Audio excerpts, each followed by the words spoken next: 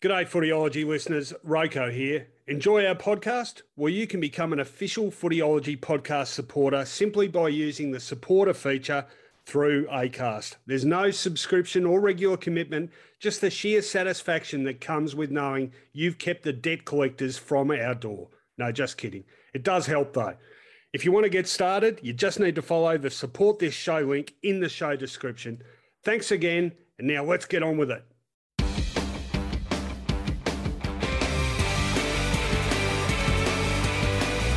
Hello everyone, welcome to Footyology Final Siren after a mini final of sorts last night at Marvel Stadium. Not a finals atmosphere obviously because no people there, we're getting used to that, but a massive result in the context of the top eight. Another big win to GWS. They have certainly hit a rich vein of form. 39-point winners over a rather lacklustre and hapless Richmond, who look sentenced now to miss out on the finals after winning 3 flags in the past 4 years, which begs the inevitable question, is an era over? We will discuss that tonight in full detail and take, I'm sure, plenty of your questions on that. What about GWS? Can they actually do some damage in September? Provided they get there, obviously. They've got to beat Carlton next week, but they're certainly going to be pretty unbackable favourites for that one, you'd think. All your questions, anything you want to put on the football agenda, firing your questions now on Twitter and Facebook. As I say, very good evening to my Footyology Final Siren co-host, Mark Fine. Well, it was a bit of a no contest, Finey, and just about all over by half-time. Yes, because of GWS's brilliance. That's to put not an overstating, I think, what was a brilliantly executed game plan and some beautifully executed football, especially in the first half. I think the second half was predominantly junk time, but we were treated to some great football in the first half by the Giants. So for me, a very significant evening, Rowan. It is the end of an era. That's not saying that Richmond can't regroup next year, but we know it's the end. When a team's won 3 out of 4 premierships and doesn't make the finals, then that is certainly a sort of a halt in operations, isn't it? So we can say that. And for the Giants, I think we've got a live one in the finals, a very interesting team. They don't probably finish 8th if things play out as expected. I'd expect West Coast to finish 8th. And they, therefore, would probably play Brisbane. I mean, this is all assuming things go to plan, which hasn't happened this year. But I just think they're a live one. Not for, look, they were great. They've got a functional forward line with Toby Green to come back into it. Taranto stepped up beautifully tonight, but that means they can have confidence in him going forward. I think the back line's going beautifully. They're really interesting, aren't they? I'll tell you one thing, and I want to ask you this and put it to our viewers. I saw a list of players that were out of the team tonight to come back in, and I really only see a spot for Phil Davis and for Toby Green and maybe Daniels, who is loved. I don't think Canelio and certainly not Finlayson are a cohesive part of that team or particularly wanted. Yep, no, it's a fair observation. We'll certainly knuckle down on that one. We'll go through the details first. While you send your questions in, we're getting a few coming through already, so fire away and we'll get through them all. But let's have a look first at the quarter-by-quarter scores. And this definitely a win set up in a blistering opening turn by the Giants, 7-3 to the Tigers, 2-2. And we'll talk also about a couple of significant moments early in that first quarter, which certainly, one of them certainly robbed the Tigers of some early momentum, and the other one cost them a pretty cheap goal. So 7-3 to 2-2 at quarter time. Another 5 to just 2 in the second quarter by the Giants, who led by 50 points at the halftime break, 12-5 to 4-3. And really, in retrospect, the second half, a bit of a training drill. 4 goals to 6 goals to Richmond in that second half. And the final scores, the Giants 16-10, 106 39-point victors over the Tigers, 10-7-67. Let's have a look at the goal kickers and best. For the victors, 4 goals to Tim Taranto, who took over the role usually played by the absent, suspended Toby Green. Well, he made a pretty good fist of it, 4 goals to him, and really gave him a heap of spark up in that forward 50 early on. 3 to Harry Himmelberg, very lively performance from him. 2 to Daniel Lloyd, got a lovely boot on him, Daniel Lloyd. 2 to De Boer. Singles to Hogan, Hopper, Perryman, Ward and Mumford, the big mummy, chipping in at the end there with a goal snapped, in fresh air, really. Didn't have anyone around him. For the Tigers, pretty sorry tale. 2 goals to Baker, 2 to Lynch, 2 to Shea Bolton, and singles to Edwards, Coleman Jones, Rewalt, and Morris Rioli Jr. The best, as voted by you, Finey, went with Josh Kelly. Fantastic game by him, 32 disposals. He finished up with Taranto, those 4 goals, obviously critical. Nick Haynes, outstanding again in defence, as indeed he is most weeks these days. Callan Ward, Himmelberg and Cumming rounding out the Giants' best. And for the Tigers, Baker, Short, Vlosten, Lynch, Cochin and Daniel Rioli, just with the possessions, 32 to Kelly, 26 to Hopper, 24 to Cumming, 22 to Callum Ward, 21 to Lockie Whitfield. And for the Tigers, 32 to Jaden Short, 31 disposals to Cochin, 23 to Baker and 22 to Prestia. And Daniel Rioli, who's made has made a pretty good fist of his move to defence. All right. Rowan, how many tackles to Kelly? I don't have that in front of me, Finey. Well, he got to 10 during the last quarter, so at least 10. Pretty good effort, isn't it, when you're a ball winner and a ball user like him to double up, to get that double figure tackle number. So very impressive. Yeah, well, 11 tackles. 11. Yeah, pretty good. Well, celebrating that 8-year contract, which will see him a Giant for the rest of his footballing life. All right, let's rip through some questions. And first tonight is well-known Richmond supporter, Trout from Woodend. Even Trout is conceding. He says, that's a wrap and our tired legs are knackered. A big break will help us as we take 6 picks under 36 in the draft. Might trade a couple of picks. Well, we'll talk about this in more detail a bit later, but I think we probably need to start talking about Richmond's depth now, because I think one thing that hasn't happened this year, which did happen previous years, is those replacement players just haven't been able to fill the breach that the absentees have left. And we saw in previous years, Bolter came in and ended up becoming a permanent part of that side. Higgins before him, we've seen the likes of Ross. Jake Arts came in, I think, initially to replace an injured player. All those guys were able to slot into a team that was winning and confident. It's been a different story this year. We've seen the likes of Mansell. He's struggled. We've seen a little bit of Ralph Smith. I think he's still very much feeling his way. Morris Rioli Jr. has only played a couple of games. Callum Coleman-Jones hasn't necessarily gone on with it. Maybe Orchal, I thought he might take a few more steps this year than he has. And I think generally... that's a good one. I think he's struggled a bit in defence. So the quality of the replacements hasn't been the same as previous seasons, has it? No, it hasn't. They've also tried that young chap, Martin. Is it Will? I'm not quite sure his first name. Will Martin. Obviously Matthew Parker through the mid-season draft. No, it just hasn't resonated. And in the end, there's a critical mass, isn't there? And I guess the system works. When you're up for so long, you're not supposed to have the quality replacements that Richmond have had. But they've done brilliantly over the last 4 years. Look, the backline rebuilds quickly because Bolter and Broad will be right next year, we assume. So the backline, maybe there's some...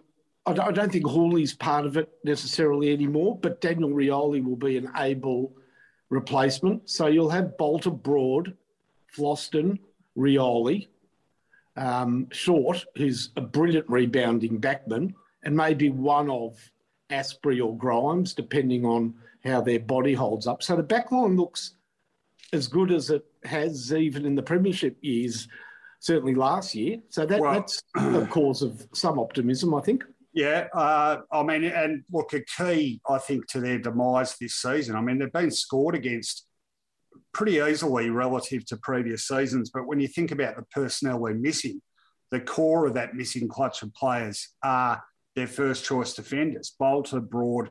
I know Hooley's probably on the way out, but he has been a key part of that defence.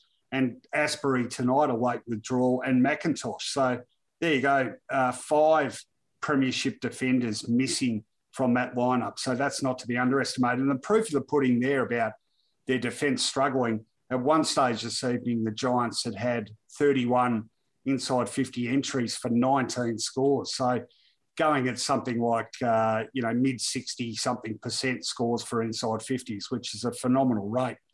All right, let's keep going. David Haley says Trent Cotchin should ride off into the sunset and enjoy parenthood. Well, I probably would have agreed with that, David, but I reckon he was okay tonight, and I reckon the previous 2 weeks he was pretty good. So I reckon on the basis of his late season form, I wouldn't be saying that now. What do you think, Finey? He'll play on next year. What we've been talking about and what the commentators were talking about was, the shortened time off, the shortened pre-seasons. When you're in the finals, it extends the year out. And when you're a physical player like Cochrane, who put his body on the line as captain through 4 finals campaigns, you'll be surprised how revitalised he looks at the start of next year. Now, that's not to say that his time's not coming, but we are talking about a pretty tired bloke at the end of a long campaign, remembering that Prestia hasn't been in the team much this year. Dustin Martin's been out for a month now. So he's really carried a heck of a load and not been, he's been at the coalface. Yeah, sure, he's getting older, but you'll be surprised, footy fans, how revitalised he is, at least for the start of next season. And he'll be a player of some value next year. Don't worry about that. I think another thing too, and Trout pointed it out before, but I think another thing on reflection, the lateness of the finish to last season. Yes, Grand final October the 24th. We started on time, so it was a particularly short preparation. Yeah. And they'll get a longer, presuming they miss out. I mean, that's still mathematically possible. But presuming they miss out, they'll have a longer finals preparation, pre-season preparation than they've enjoyed for 5 years. So I'm certainly not prepared to say end of an era, because I just think this might be a bit of a glitch.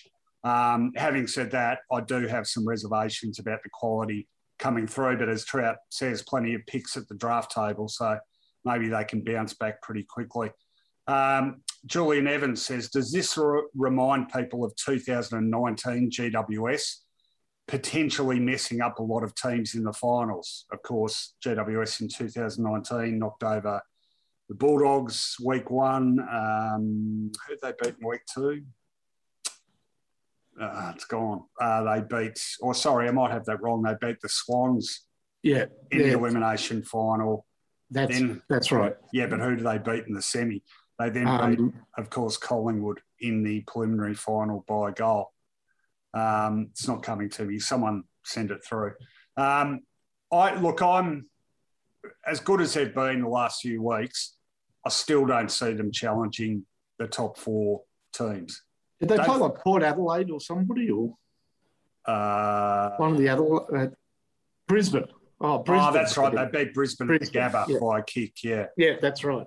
Yeah, so I don't see them as being as capable of doing that this time around. I mean, I still, 3 wins from 4. Maybe they have turned it around on a more permanent basis, but their story this year has been very up and down. Incidentally, just while we're talking about them, let's touch on what you were talking about. And also, Rowan, they've been out of Sydney for how long now? I mean, it's a great effort, but it might tell in the next 2 or 3 weeks as well to be sort of, out of your home state and routine, and it is going well, but it can fall apart. I mean, Sydney looked tired last week. No, that's true. That's true. It's certainly an extra dimension to the finals this year.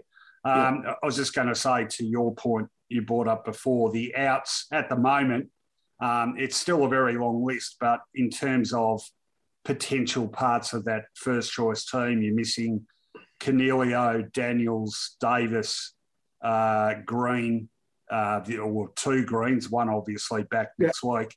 The only other two I sort of mentioned there were Keith and Sam Reid, who are, line ball senior players. So, I mean, Buckley's out for the year. He would have been in, but he's out for the year, so can't count him.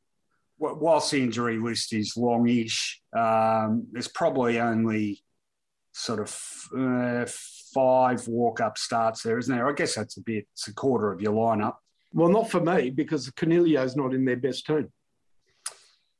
Yeah, what if he gets fit? I don't think they want him in their best team, Ro. Yeah, well, it's we saw last year. He was in the VFL for like 3 weeks. They could have brought him back if they wanted to. Yeah. Well, I mean, he got dropped even last year, didn't he? So that would be quite sad if he wasn't able to be part of it, because he's certainly been a real stalwart for them. Dan Fancher, Wild Panda says GWS the new dark horse. It's Geelong or Dogs to lose, but GWS might screw it up. I think you're a bit tough on Melbourne there, Wild Panda. I think Melbourne's back in the ball game. That was a particularly impressive win in Perth last Monday night, and I felt like the week before against Gold Coast they really got their mojo back, and they have also beaten both Geelong and the Western Bulldogs comfortably. So I wouldn't be discounting them, but I think it's those 3 teams to lose. All right, let's keep going. Dan Fancher says the king is dead. The new king is still yet to step forward. True. Certainly, it's as even a premiership race at this stage as I can remember. I mean, I haven't looked at the premiership odds this week.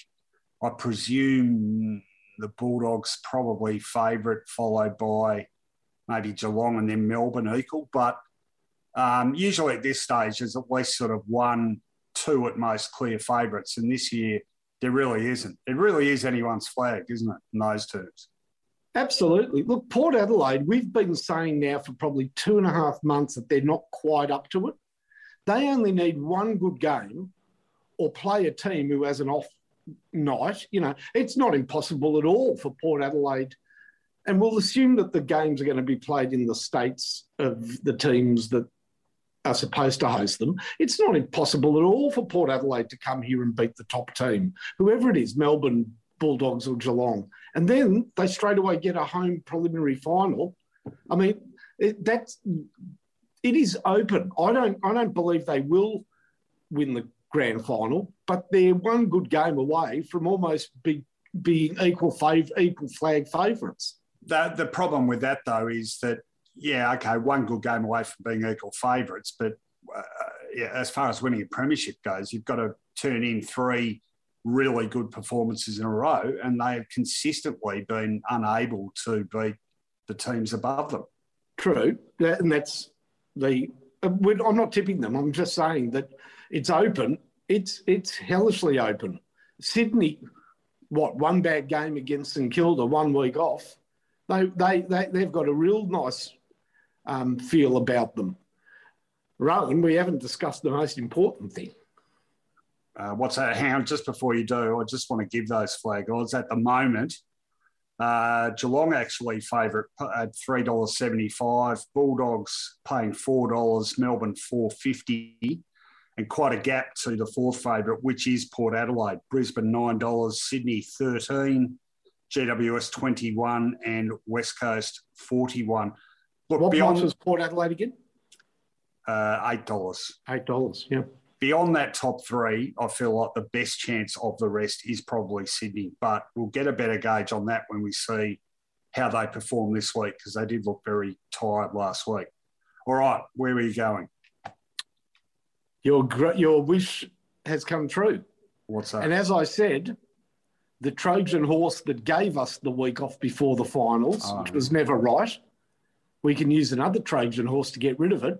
And have a guess what's happening, Rowan?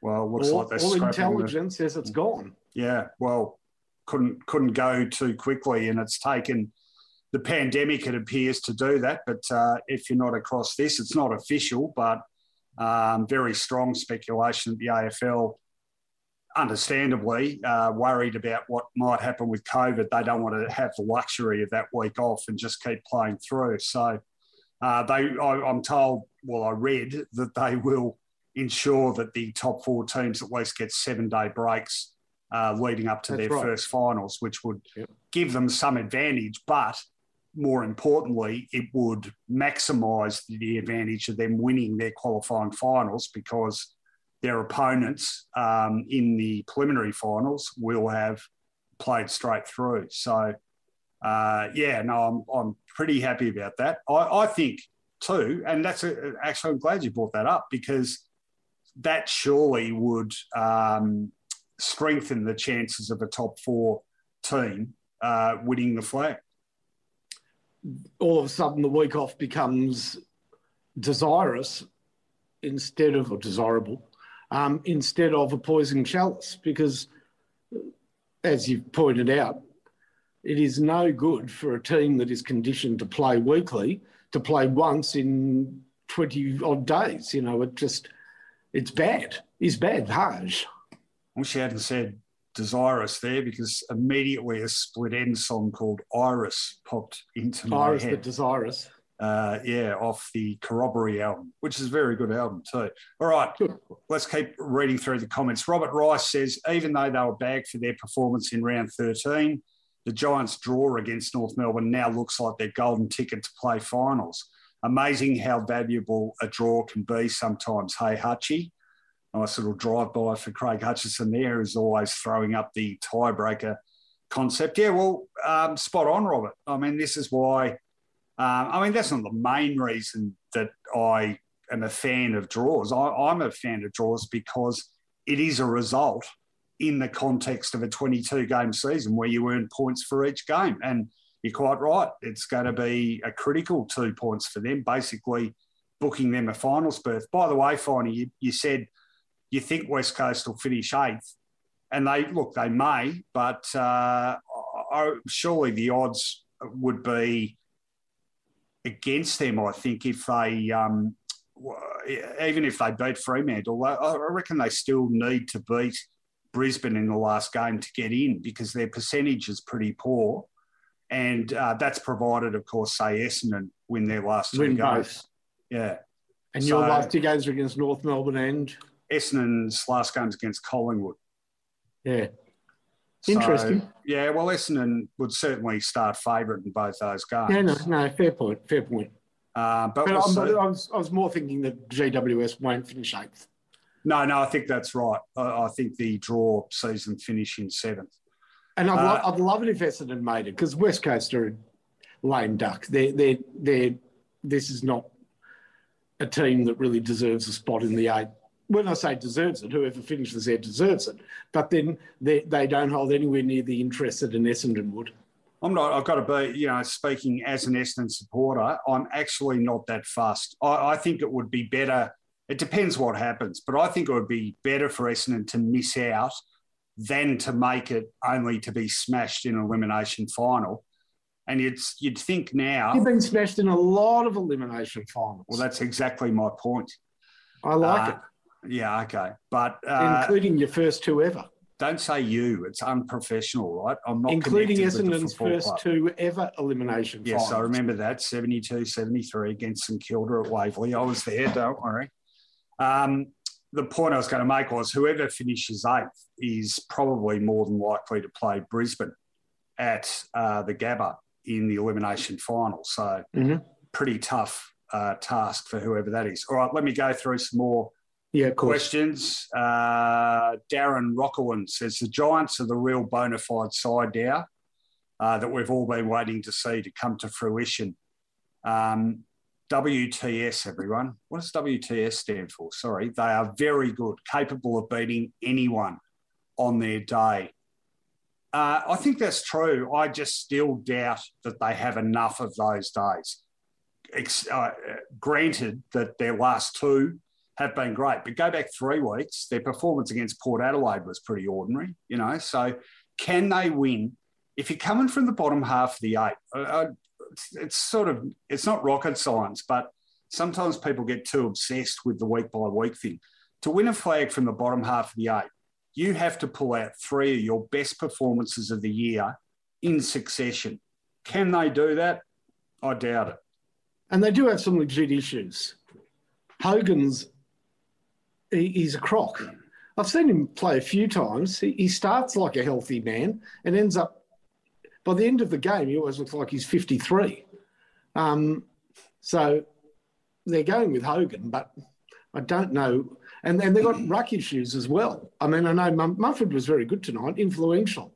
Yeah, Leroy Jones said you should have had him in the best, by the way. Well, I did have him in the best until about halfway through the third.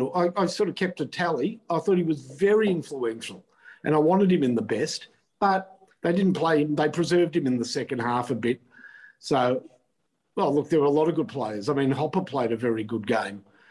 No, their midfield's ticking over very nicely at the moment. Callum Ward, he's that's as good as he's looked for ages, isn't it? Yeah, I was going to say his recent good form.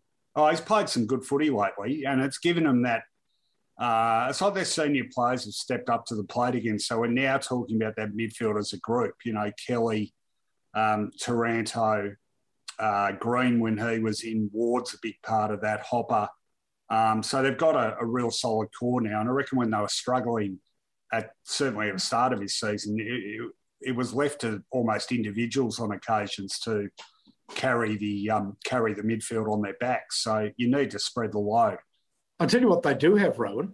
Yeah. And a surprising amount of super boots. Boy. Yeah, well, Daniel Lloyd's certainly one. Who are you talking about? Perryman is an enormous kick. Yeah. How about Callum Ward when he's fit? He went back. He did out of 55 metres out. I'll kick that, no problems. I mean, they're just long. They've got some long shoes. Whitfield's a beautiful kick and can go long as well. Yeah. Hopper can kick long. The ones that missed all hit the top of the post. Yeah, they certainly dobbed a few from outside 50 tonight. Julian Evans says, by my calculations, it's more likely that Swans will play GWS and Lions play West Coast or Essendon.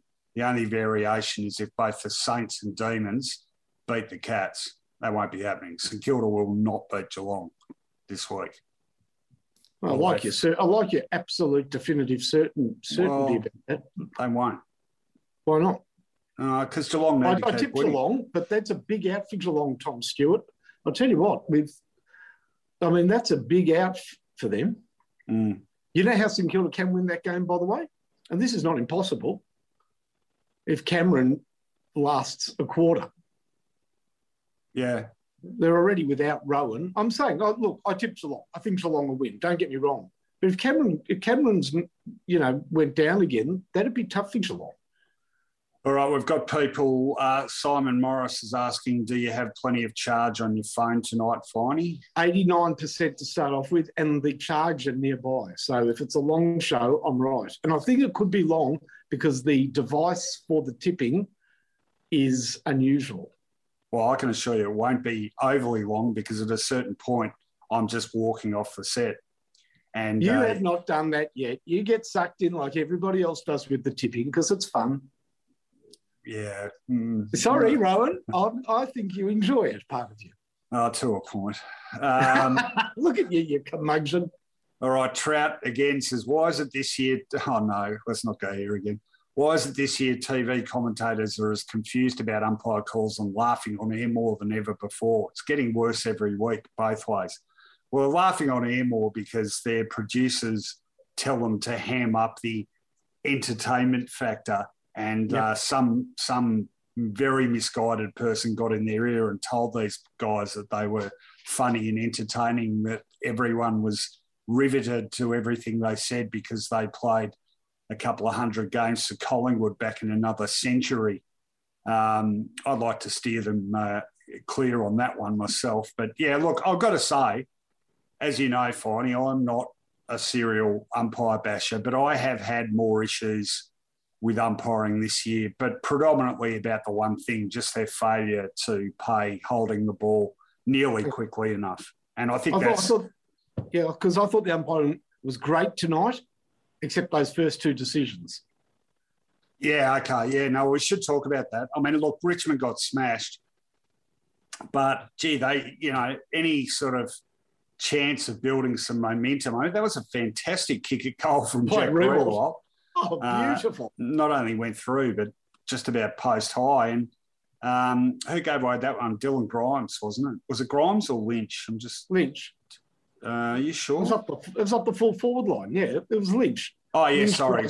Yeah. No, Grimes gave away the goal to Harry Himmelberg. So, should that free kick have been given there or where Riewoldt took the kick?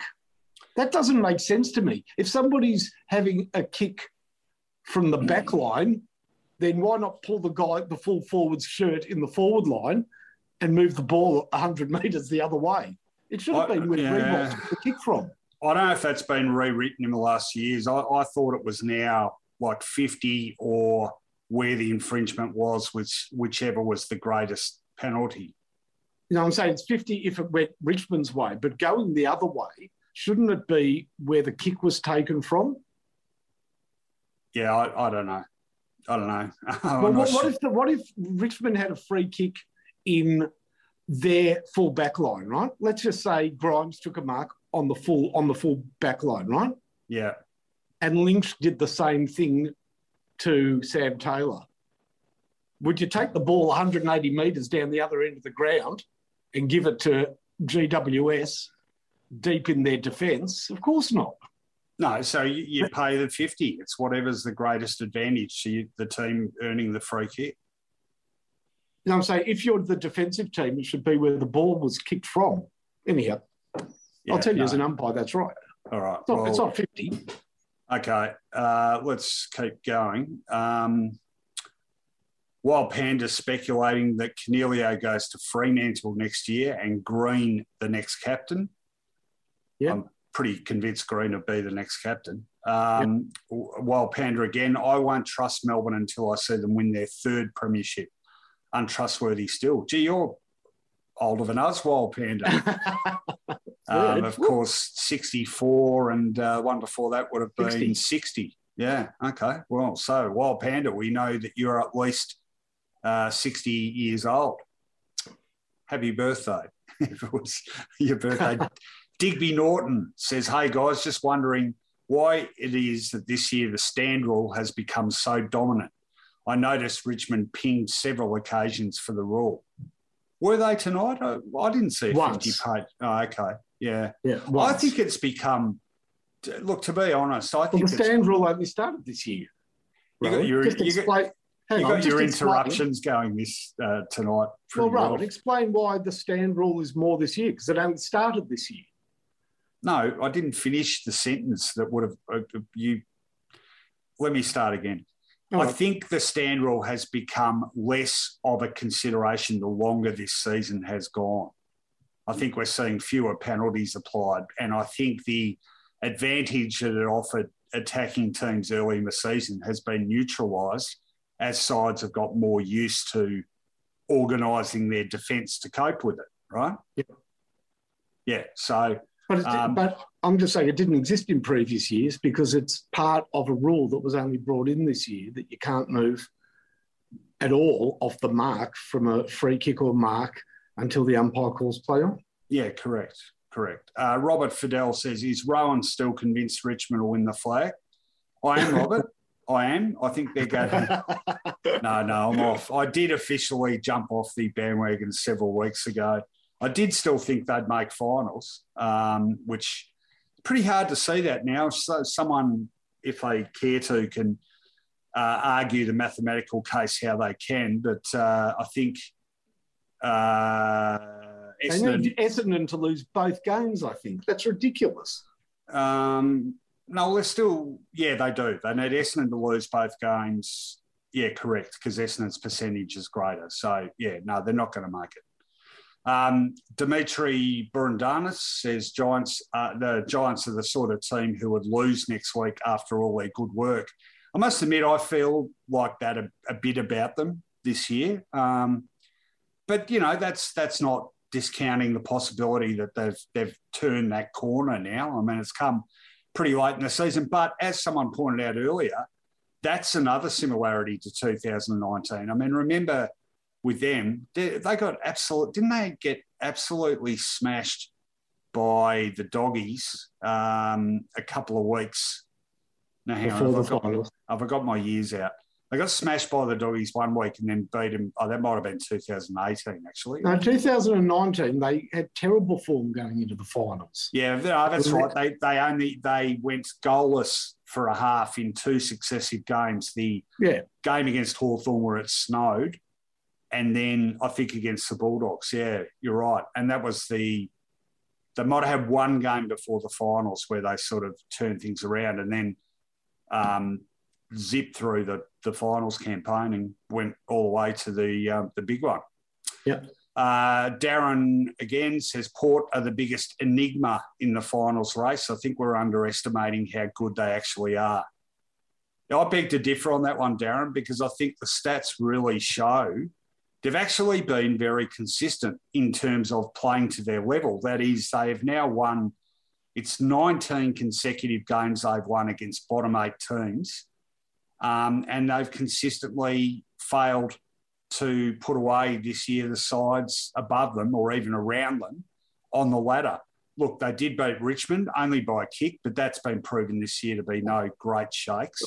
They beat Sydney at home by 10 points in a game that could have gone either way, but they lost to Melbourne, they lost comfortably to the Bulldogs, and they lost comfortably to Geelong. And they lost comfortably to Brisbane too, I think, up in Brisbane. So, yeah, I am struggling to see them as a legitimate challenger. But, you know, we've still got one home and away round left. Suds McDuff says the front-on contact rule has become a bit ridiculous. It's now a netball level rule interpretation. I don't feel like it's changed at all. I mean, I think, you know, we've certainly over the last few years gone back to that. Not gone back to, it's certainly been more cut and dried, that basically if you're running at the man who's standing there camped under a ball and you make any sort of contact with him, you're going to get penalised. Tonight, I thought whatever you feel the interpretation is, it was very clear tonight. Anybody sort of established on the ground where somebody came in to tackle them, got a free kick for head high, and anybody camped under the ball basically, you know, sort of got the free kick unless the ball was clearly won, which was that beautiful piece of play by Himmelberg to Taranto in that second quarter. Wasn't that a great, you know, Mansell was sort of under the ball, but the two, you know, bigger players, Himmelberg went for Mansell on the ball and tapped it back to Taranto. Beautiful teamwork. A few comments about the draw. I think people agreeing with us it's a valid result, and the hysteria every time there is one is boring. I just want to throw this one. Mark O'Sullivan, a well-known GWS supporter, thanks for joining us, Mark, says, I still think this season for the Giants is more exciting in terms of the possibilities in 2022. Oh, yeah. I agree. Yeah, I mean, those lesser lights, if you like, in the team really have come into their own this year. I mean, who are we talking about there? We're talking about Cumming, Buckley till he got injured. Iden, Tom Green. Yeah, Iden's been great. Who was the next one you mentioned? Tom Green. Yeah, Tom Green's exciting. Even some of the more recent... Well, even the more Flynn, the more recent introductions are. Like, I've been impressed with Bruin. You know, I think he's pretty impressive. So, I can understand that, Mark. And I guess that'll be one. Xavier O'Halloran, I thought was great tonight. Yeah, no, he's definitely a week in, week out performer for them. I guess one of the interesting things for them next year and beyond will be, as those guys will be developing further, you know, you're probably going to see quite a few fall out at the top end, aren't you? Like we talked about Cornelio, you'd be surprised if Phil Davis went on after this year, would you? Oh, I probably would. Yeah. Sam Reid has been a great servant. But... Yeah, Mummy, do we think Mummy's going to go on with it? Well, that mentoring role is there to turn Briggs into Mummy, and they do so well when he plays. Why not leave him on the list? I'd get rid of Proust before I got rid of him. And De Boer showed what value he is tonight. He's a valuable player and definitely going to be playing on for a couple of years. Oh, and he's also a great sort of a great hard tag possibility, isn't he? If they decide they really need to clamp down on who would they be likely to play in the first week of the finals? They finish 7th, Sydney or Brisbane. It'd be Brisbane, yeah. So he could easily get a job on Neil. Like Lachie Neale, or maybe I was sort of thinking, could he play on no, he's not a defender really. Somebody to play McCarthy would be handy. No, you'd put him on your first choice midfielder, and then Sydney. It'd probably be Luke Parker. Yeah. I tell you what. Is it fair to say that Hogan was not pleased or very team-oriented when De Boer played on and kicked that goal from the free kick he won? Oh, I can't remember it. Yeah, he got a free kick at the top of the square, but the ball bounced to De Boer, who advantage goal. Oh, and Hogan was pissed off about it, was he? Yeah. Oh, well, get over it, son. Correct. All right. Darren Prashino says, thoughts on the non-committal Tasmania announcement today and lamentable 2 of 3 proposed options. Just quickly, look, I haven't read the report. I've only briefly sort of flicked through a summary of what it came out with, but overall, it just seemed to me to be, someone used the expression, might have been Peter Gutwin, the Premier, kicking the can down the road. It's sort of, I mean, you come up with 3 different options, and I don't think any of those options was a Tasmanian team in its own right, was it? It was a relocation. It was pathetic. A joint venture, whatever. Yeah. What is a joint venture? I don't know what that is. Well, what is a joint venture? What do they actually mean by that? I don't know. It was hopeless. It was absolutely hopeless. How much do you pay for such a report? Yeah, and I mean, it was Colin Carter who's done a lot of those sorts of jobs for the AFL previously, but it's sort of read like the Commission or Gil McLachlan had said to him, we've got to be seen to be working on this, so go away and do a report and then throw a few options on the table. And then Gil, making the announcement, basically in the same breath, sort of pushed it on the back burner again by saying, and look, it's not an invalid point. We're hemorrhaging too much money at the moment. The game's lost 700 million during the pandemic and it's losing about 6 million a week. So fair enough, but then why go to the trouble of commissioning a report? Why not put a definite time frame on it? And why on earth wouldn't you have as a valid option them creating their own team? In the same breath, committing to Gold Coast. So, I mean, they're quite happy to go and create new teams in sort of non-traditional football areas and say point blank, these things will be given all the support they need. Why are they so less prepared to do that with the Tasmanian team? I don't understand it. Well, people who believe that there was never any genuine desire or will to create a Tasmanian team are already suggesting that, of course, they commissioned this report during the COVID epidemic.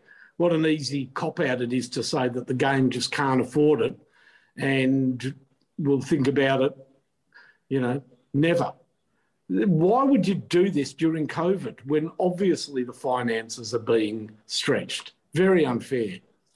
Well, I would have, delayed the release of the report or kept going on the report. But, so and given the wishy-washy sort of conclusions of the report, why bother even releasing it now? Yeah, correct. All it's done is get Tasmania's back up to the point where the Premier's now saying, unless we see something that actually means something or gives us a goal, we'll pull funding for both Hawthorn and North Melbourne. Correct. And it's another kick in the guts for footy in Tasmania, and youngsters there will be hardly, putting their hand up to play football in the hope of representing, the team in the AFL. That dream's been well and truly stepped on. So very disappointed. Peter Andronopoulos says JB gave us another private school reference to after the game, mentioning the school Alex Rance went to. I tell you what, can I say, look, I get on all right with JB, James Brayshaw.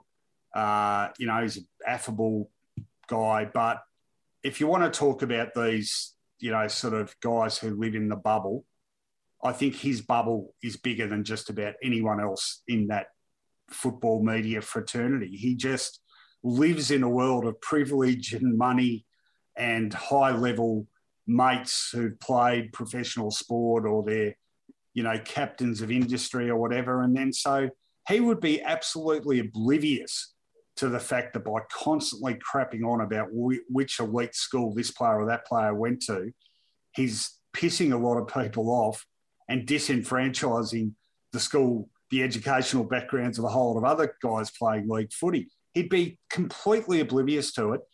And, this isn't in reference to the private school stuff, but when people talk about Eddie Maguire, and we were talking before we started tonight about Eddie's latest effort on Footy Classified the other night, Eddie is a classic example of this. He has lived with so much privilege and entitlement for the last 30 years in his professional and personal existence that he is absolutely unaware. His inability to read the room and gauge the mood of the general public is non-existent because he has no contact with the general public. Do you have a thought on that? Yeah, I don't know if I agree. Okay. Entirely. I do know that, I certainly... So Eddie's a real down-to-earth, grassroots kind of guy now, is he? Well, Rowan, you can't strive to succeed and I'm not going to criticise somebody for being successful in their life and then assume that they only associate with like people. His brother, isn't his brother still a politician with... Yeah, he's a MLA. He's a state MP. Yeah. And? No, I'm saying, but he's very closely connected with his family. I know his sister actually taught my daughter, a highly respected educator. I'm sure he's very close with his family, and that would ground him. I mean, they wouldn't let him just, Well, they are fighting. Sorry. I mean, I'm not getting angry at you, but they are, mate, because he just keeps failing to read the room. And he did it again on Footy Classified. I'm saying, but that's on TV. I'm just saying... That's where 90% of the people see him. I mean, that's how you feel about him. He also plays the. I mean, I don't buy it either. The old CBC card and the Broady card and this and that every now and then. Okay, yeah. Look, I mean, let's not zero in on Eddie.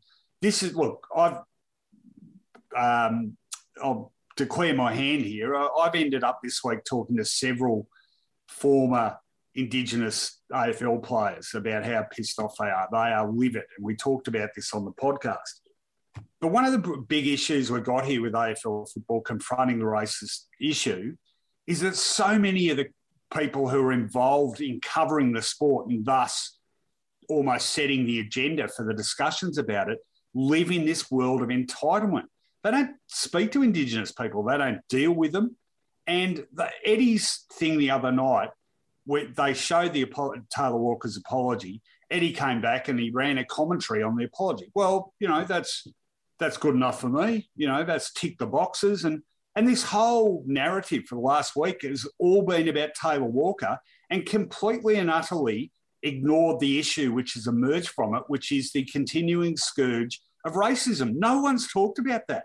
It's all been framed as Taylor Walker. I understand that. And Eddie Betts. It's a much bigger problem.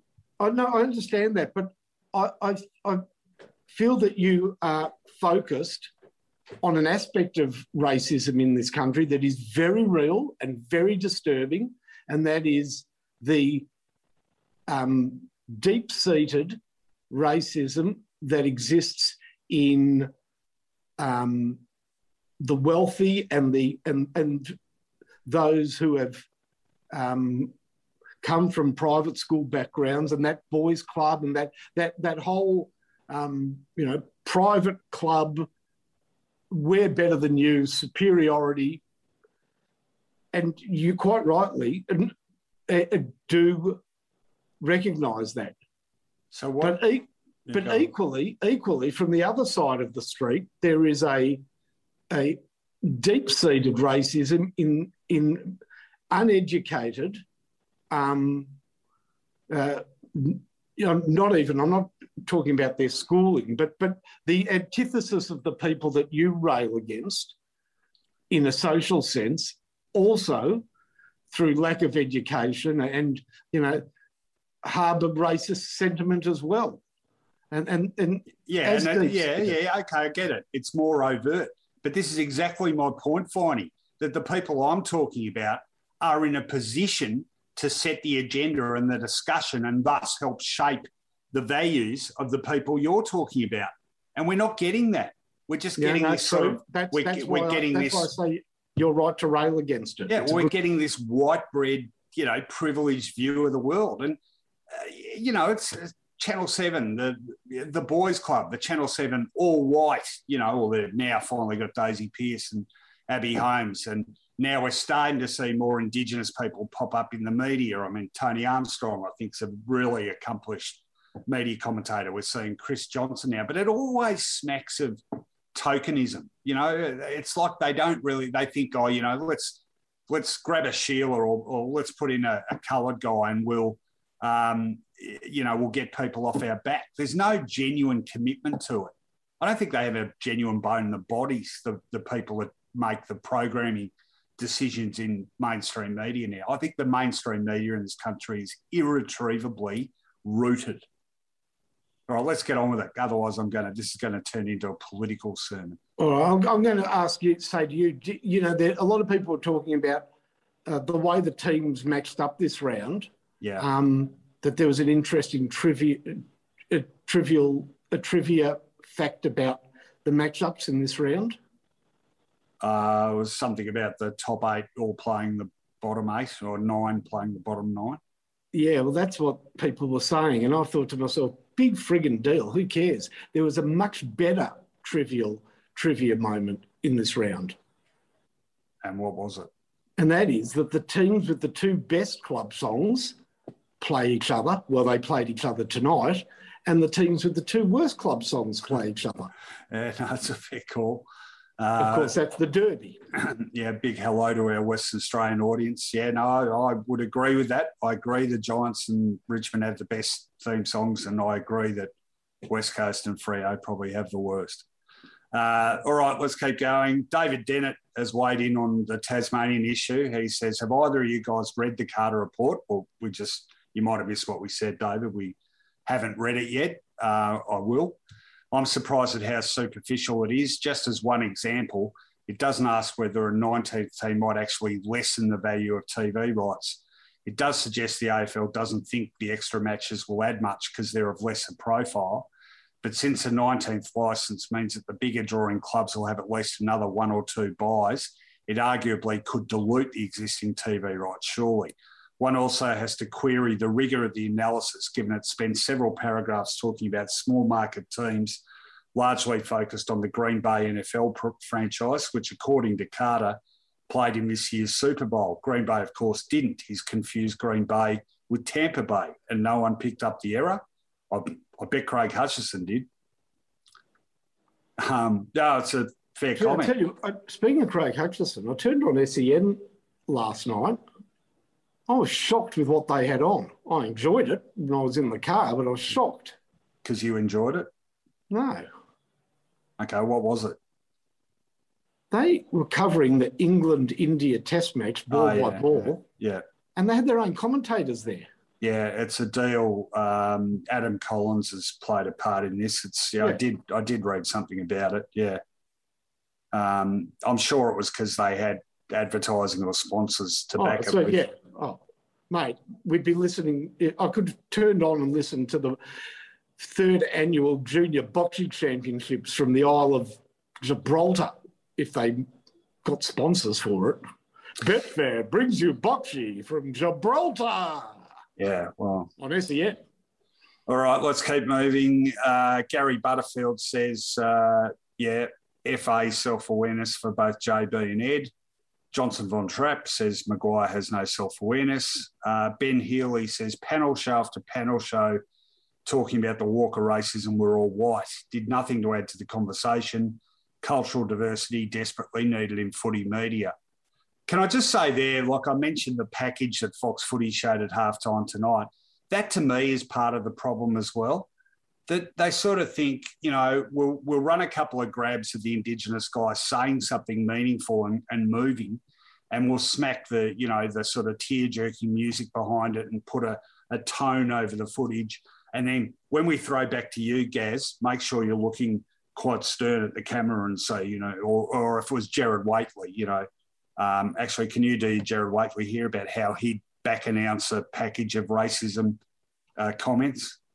The world has changed forever. Unfortunately, not for the better. The incident with Taylor, Tex Walker, and Robbie Young reminds me of a similar occurrence in 1932 when Presnajo of Serbia found himself counted by a number of voices, we'll call them, in the Croatian parliament. Hard to forget those moments. That's very good. Yeah, very good. Good effort. All right. Brodders17 is asking which ones influence the uneducated. Well, I mean, the media generally, Brodders17, and I'm not for a moment saying that should be the case, but you would have to agree that the agenda on what we talk about, not just in football, but politics and society, tends to be shaped by what the major media outlets are focusing on. And that's why they have great power, and that's why part of the reason I'm so critical of News Corp in a political sense is that they give us what they want the world to appear as rather than as it actually is. And I think the gap between the views that the major media outlets are portraying and what is really happening is growing larger because I think journalists are tending to become from higher socioeconomic backgrounds and private school privilege sort of educations, and they tend to be very middle class, and they tend to all sort of live in Melbourne in the eastern suburbs, and they really don't get much of it. Yeah, and you can see it reflected in the sorts of stories they do, like we send a reporter out into the wilds of the western suburbs to find out what's happening on the street, like it's some expedition to, the African jungle. We're out at the media, and, like I'm on the fringes of it now, but very out of touch, I think, with modern society. And it's reflected, certainly on TV, it's reflected in the lack of different racial groups and their representation, not just in news, but in TV shows. And it's a real problem. It's a real problem.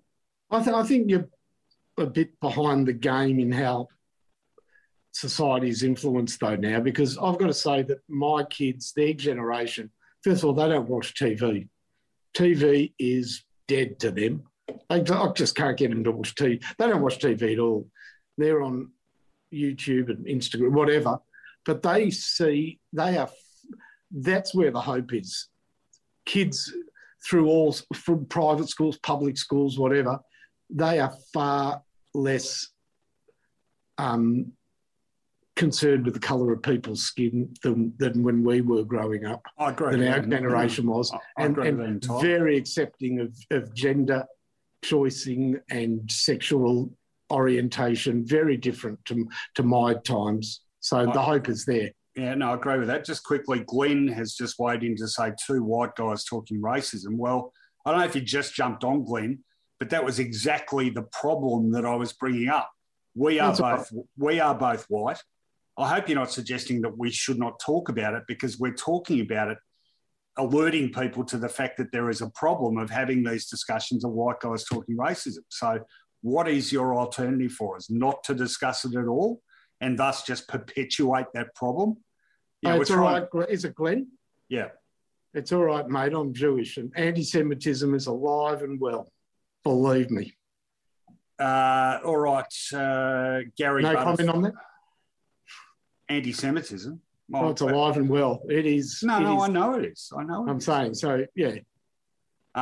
Gary Butterfield says Channel 7 should be embarrassed with their tokenism. Scott Howe says Gilbert McAdam should be special comments every week. Cato says, root of problem. I recently signed a petition for Indigenous history to be taught in primary schools. Yes. That is a big thing. Yeah, I'm glad you brought that up. I mean, think back to our education. What do we know about Indigenous culture? Oh, it's pretty poor, mate. We had to read Walkabout, and, you know, we saw some movies, and that was tokenism, I'll tell you. So if we were serious about it as a country, we would be doing things like that.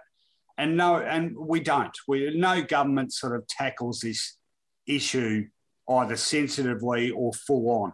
They don't. They have no interest in it. Then again, maybe I better not go there. I would argue at the moment we have a government that doesn't tackle any issue with any seriousness. Yeah, let's get off the politics. All right. Brodders, that was me agreeing with you, Rowan. I was asking the question of Finey right before you said it. Okay, fair enough, Brodders. I don't think I was being critical of you. Scott Howe likes your historical analogy there, Finey. I think it was Gerard Whateley impersonation. Liam Evans says the boys' club doesn't want to move forward. We've got to demand more and better. Yeah, we do.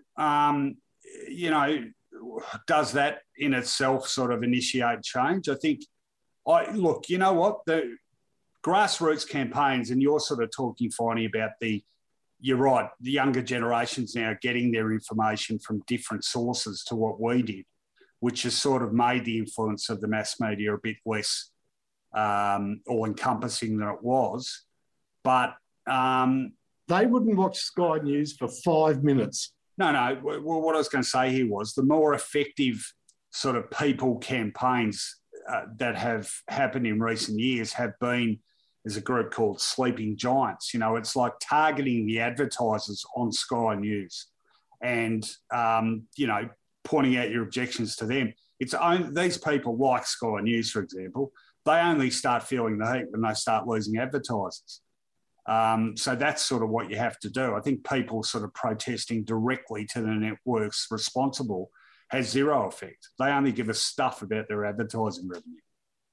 Let's get back on footy. Simon Morris says, how amazing that in Joel Selwood's 330 games, he's only played in one meaningless game, round 24, 2015. By meaningless, I presume you mean a game in which his side could not play in finals. That's amazing. What a great fact that is. Well, his first season was 2007. Yeah, great. That's a beauty. Geelong has missed finals once in, 14 seasons. Pretty fair. Great notification, that. Harper Pestinger, a good friend of the program, says even in lefty, quote-unquote, inner-city high schools these days, no Indigenous history gets taught. That's disappointing. Wild Panda says, my daughter is 7, lives in Kensington, and her school taught her Welcome to Country. Guess that's a start. You see Welcome to Country performed at a lot of functions and stuff now, but every time you see it done, you'll see someone sort of rolling their eyes about it. You know, like we need to, I think, sort of shed our cynicism about it. I really look up to New Zealand on this score because, you know, my observation when I was there and what I know of it, you know, white people in New Zealand seem to have really embraced or, sort of learned to, really sort of, I'm losing the words, but celebrate Maori culture. Yeah, but that's because that's a historical fact, Rowan, that they invaded New Zealand and got defeated. They couldn't defeat the Maoris. They had to sign a treaty with them. So the Maoris never were second-class citizens. In fact, the English always were there at the generous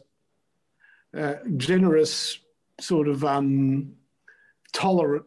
They were tolerated generously by the people that inhabited New Zealand prior to them, the Maoris, who themselves only arrived there historically not that long before the English.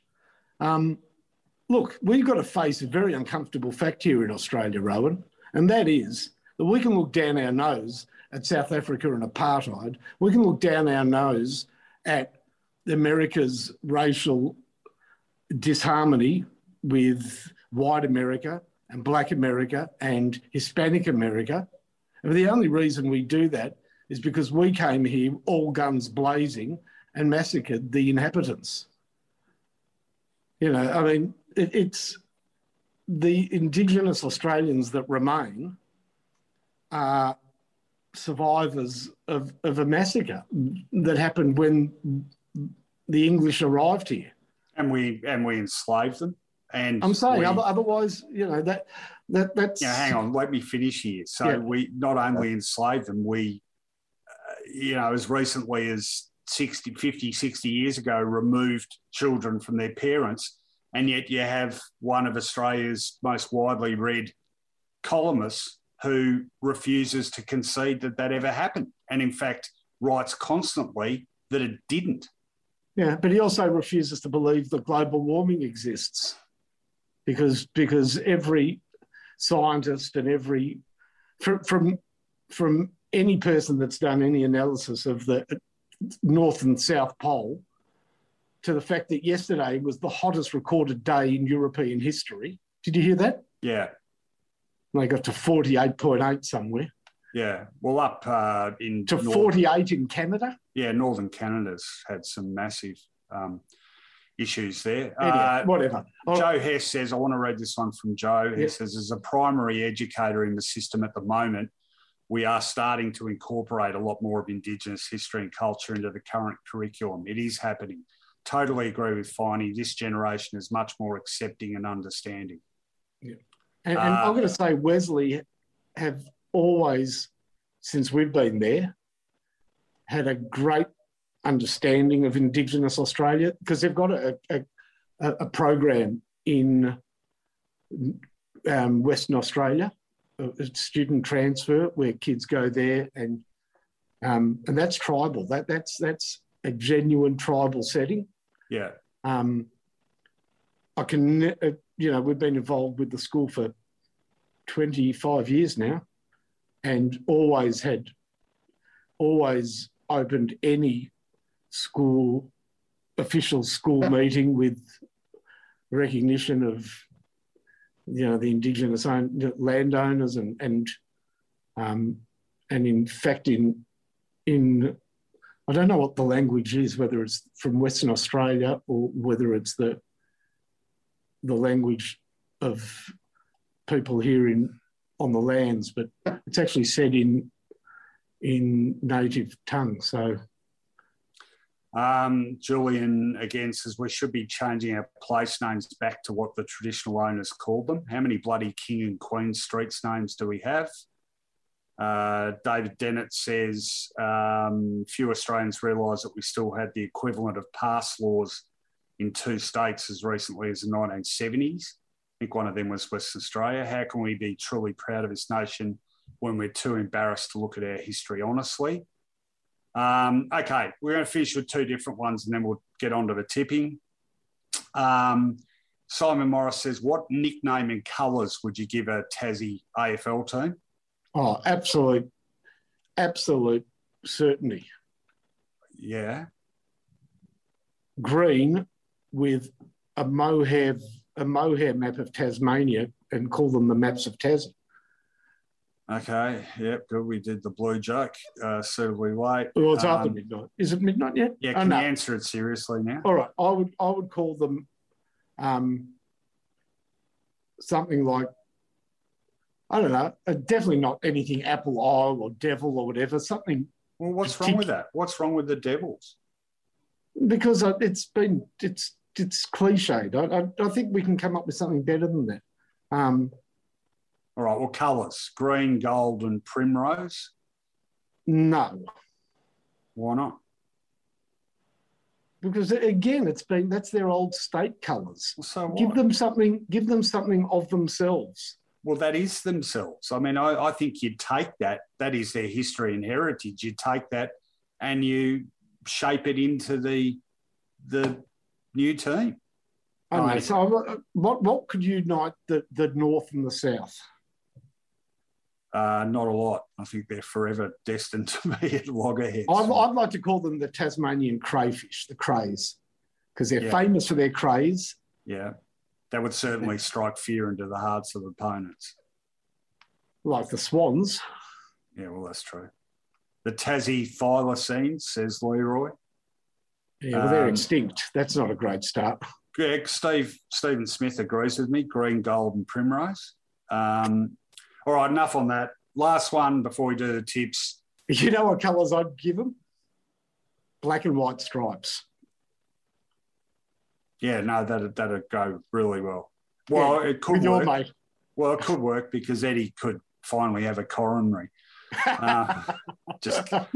Just kidding, Ed. All right. So the other one I was asked there, I've now lost it. Oh, Hayden Murdoch is asking the Clash or Sex Pistols.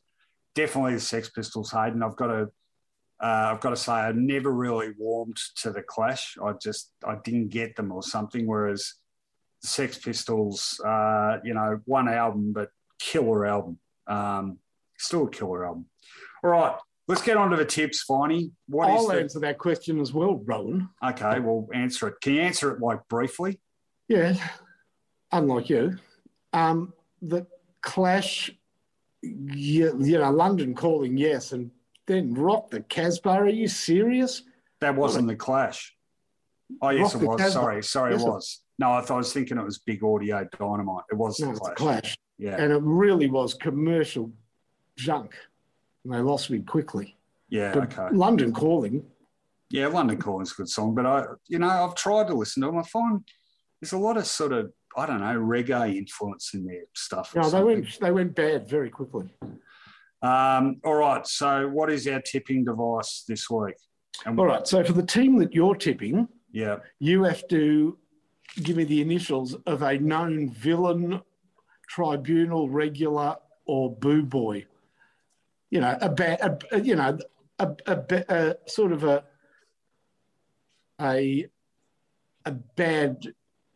to the bone type from that club. Okay, but you said... So he could be to the tribunal, he could be known as a bit of a hitman, he could just be a boo boy, Boo boy being a whipping boy. Oh, no, what the other supporters used to boo. All right, okay. All right, okay, let's do it. So first game tomorrow at in Launceston, 1:45 p.m. It is Hawthorn taking on the Western Bulldogs. All right, I'm going to go. So people, were you able to put something up to that effect, Damon, saying what? Yeah, okay. All right, I'm going DS. Danny Southern. Correct. I'm going JE. Jim Edmund. Yep. Okay. All right. There's number one. And send through your selections, people. Danny Southern says Dion Stennard. Stephen Crediuk says Robert Rice. No, he was a rip-up Critters. How about Hawthorn? You'd be going for a week. LM. Well, you could go RD. Oh, yeah, there's plenty. Believe me. How about DD? Delicate Des Dixon. That's or triple DD. D. Delicate D. Yeah, triple D. Yeah, you could. All right, next we have Geelong taking on St Kilda, 4:35 p.m. at GMHBA Stadium. Peter Phoebe says TL, by the way, for the doggies. Libba. Yeah. I think he's going to take a rocket for St Kilda. Wild Panda goes Jose Romero. Yeah, good. Craig Bradley was suspended twice in his career, both times for hitting Romero. It's great when that happens. All right, next game, Geelong St Kilda at 4:35 p.m. Yep. All right. I'm going to go controversially. I'm going to go GA. Yeah, well, he's a thug, Gary Ablett. Yeah. Oh, you don't need to tell St Kilda supporters about that. Yeah. Nathan Burke, helmet. Christian Bardsley. Burke. I was there that day. Well, Burke had to wear a helmet for his career. All right, who are you going with? I'm going to go with RW.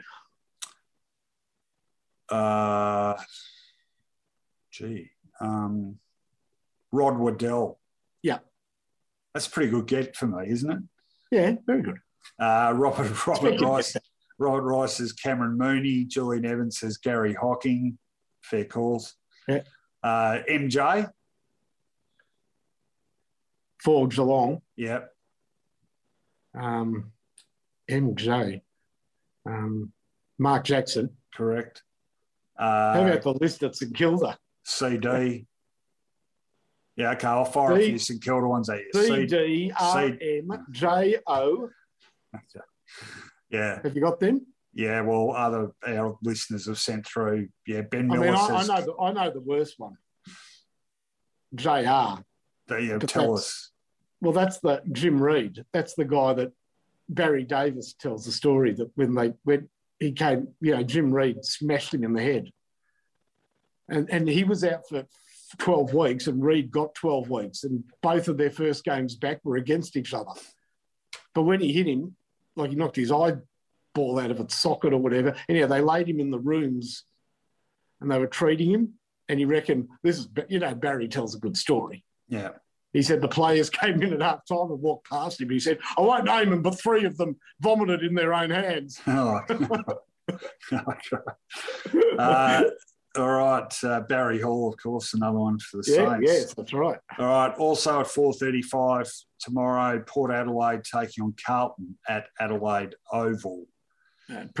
I'll go first. Okay. JC. Josh Carr. Yeah.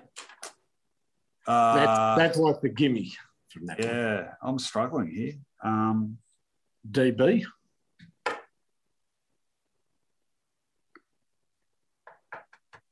Oh, hang on. I just thought of one. God, I can picture him. TP. No, DP. Not Darryl Poole. Yeah. One eye Jack. Yeah, he was pretty rough, wasn't he? Oh, yeah, they had one eye. You had to be careful. Well, he looked tough. Yeah, I went DB as well. Who's that? Roger Ramjet or Dean Brogan. Dean Brogan. Is he tough? Okay. He was nasty at an airport once. Not sure people have got the concept of this one. Josh Franco? Don't think so. No. Nick Stevens? Oh, well. Oh, maybe. Don't laugh. So subsequent to playing I think somebody's got that spot on. Oh, no, Vaughan's come up with the best one for Port, I think. Yeah, DH. Dickhead. Yes, very good. DH.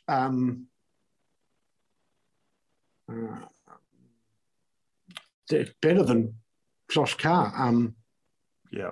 We've lost you. No, I'm back. DH. Not Dan Houston. He's a sweetheart.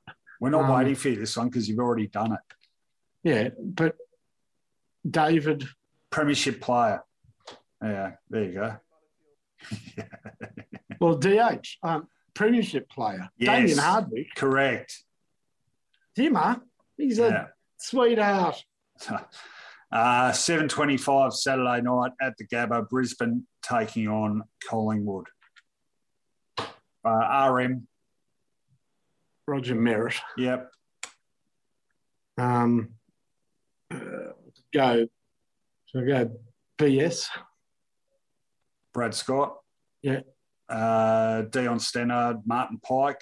We got Fabian Francis. Pikey. Fabian Francis wasn't. No, he wasn't. Rugged, wasn't it? No. Collingwood suggestions. We have Dennis Banks. Stephen Smith, you don't get this game, mate. Steel side bottom is in no way a tough guy. No, Collingwood's got any of the Shaws, RS, TS. DT. He was ferocious, Des Tuddenham. Oh, yeah, that's a good call. Tom Wilson says, Roko, I love how in the first final Siren Finey insisted on playing this game. You hated it. I don't hate the game, Tom. I just hate it when it goes on for bloody half an hour. Well, hang on. Who's the classic Collingwood one? Sorry, Hound Wade Finey. Gary Butterfield wants to know which game you're going to have your 10-minute pause in so he can go to the toilet. Well, I wouldn't hang on, mate. I'd take your chances. Hope you've got good bowels. I think I've got it now because I can't remember the guy's name and I've interviewed him. The guy that knocked out Somerville. Duncan Wright. Yeah, Duncan Wright, DW. Yeah, Dominic Mazza came up with that one. Yeah. Interesting story, man.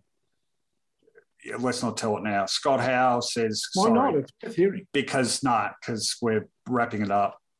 Yeah. Because I know the true story. Yeah, I know you do. You told me the true story. Yeah, not hearing it. Craig Kelly. Pinchy punchy. 7:40 p.m. North Melbourne taking on Sydney. Oh, I got a good one. SG. SG. Yeah. Stuart Gull. Yeah. All right, I've got a good one. I've got to remember his first name. Robert Rice has got a ripper. So it's a second initial B. Yep. Yeah, because I can't remember his first name. Boyd. Yep. Because that's a great story as well. Harper's got a good one. SM. Forget the story. Just give us the name. Well, Boyd is his surname. He was the ruckman that knocked out Nichols. Yeah, I know. What's his first name? I'm trying to remember. Think about Doles. Goals. Doles. Goals, you said? Doles. Doles? Yes. Oh, Doles. Yes. Barbie. That's it. Barbie Boyd. You're an idiot. What was his name? Not Barry Boyd. Oh, my God, you don't get it. You just said Barbie. Who's Barbie hanging around with? Ken Boyd. So I was mates with Freddie Goldsmith. He used to work at the Bush Inn, and I did pub trivia there, and I used to get on great. Anyhow, Fred told me about Ken Boyd. He hated him because they both, when he finished, both of them went up and played up at Albury around there. And he said Ken Boyd lined up this kid in the ruck one day, but he was only a skinny little 19-year-old, and they had to take him to Melbourne to get his kidney removed. I mean, but Ken Boyd did himself in the social club, you know that.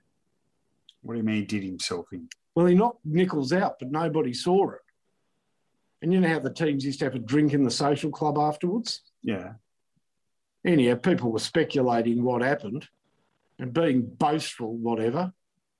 He just, after a couple of beers, said, "Oh, fucking hell, I knocked the bastard out." And he was the first guy to be suspended, not from an umpire's report, but from a subsequent report issued after the match. Oh, really? The umpires were there and heard him boasting about it. Didn't know that. Okay. Yeah. So who'd you go with as your selection for this game? Oh, Ken Boyd. Yeah. Yeah. Oh, no, for Sydney. Yeah. Oh, no, LM. Or AF. AF would be the one. AF. No, it's going to be some guy from the 40s or something. No way. He was from the 1920s and 1910s, the most notorious footballer pre-World War II, Albert Franks. Okay, that's good.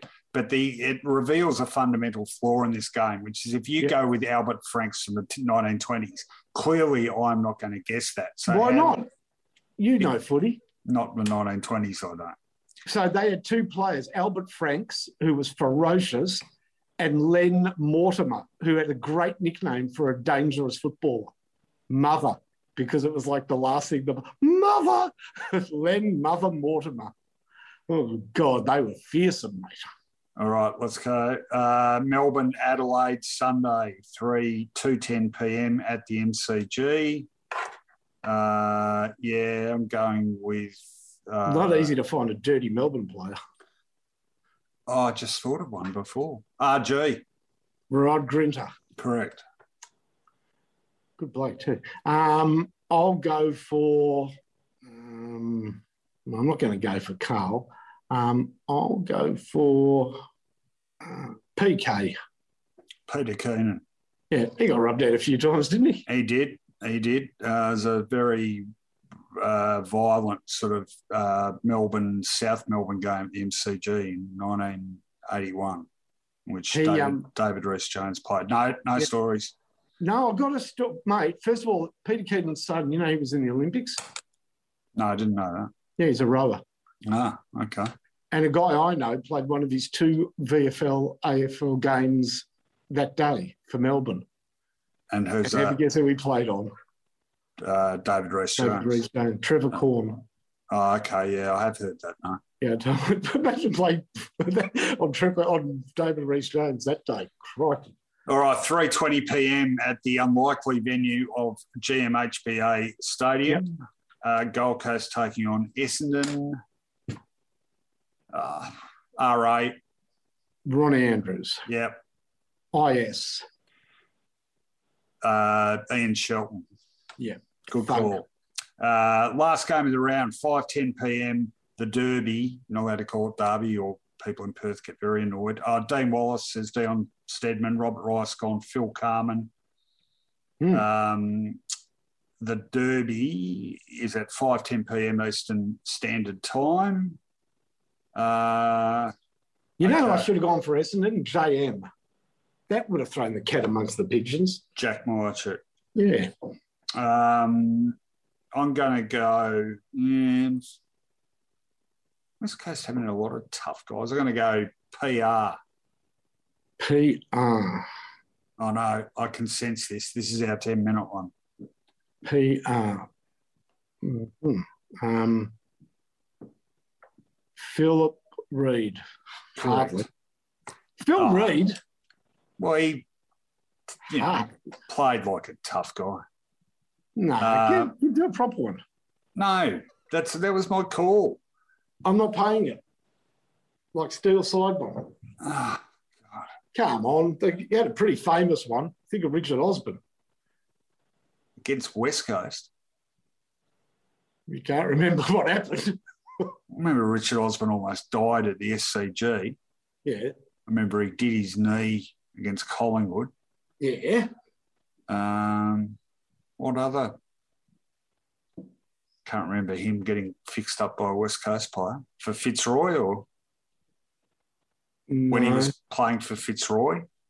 I don't think so. It was towards the end of his career. I can't remember. All right. Premiership coach. Yeah, JW. Yeah, okay, that's a better call. Who's your one? Didn't he smash Richard Osborne? Not that I remember. Yeah, the MCG. I'm going to go for... Oh, yeah, this guy's completely insane. Because this guy once hit his own teammate, but playing for another team. PW. Hit a teammate playing for another team. Yeah, he smashed a teammate. Peter Wilson. Yeah. Yeah. Actually, I watched a highlights package of the 94 grand final the other night. Peter Wilson played pretty well in that guy. He looked like a mini Mark Jackson, didn't he? Yeah, he did. Had the chiseled chin thing happening. Yeah. Jeff Miles cleaned up Osborne, says Robert Rice. So who did Worsfold smash at the MCG? Worsfold got Dermy at Subiaco.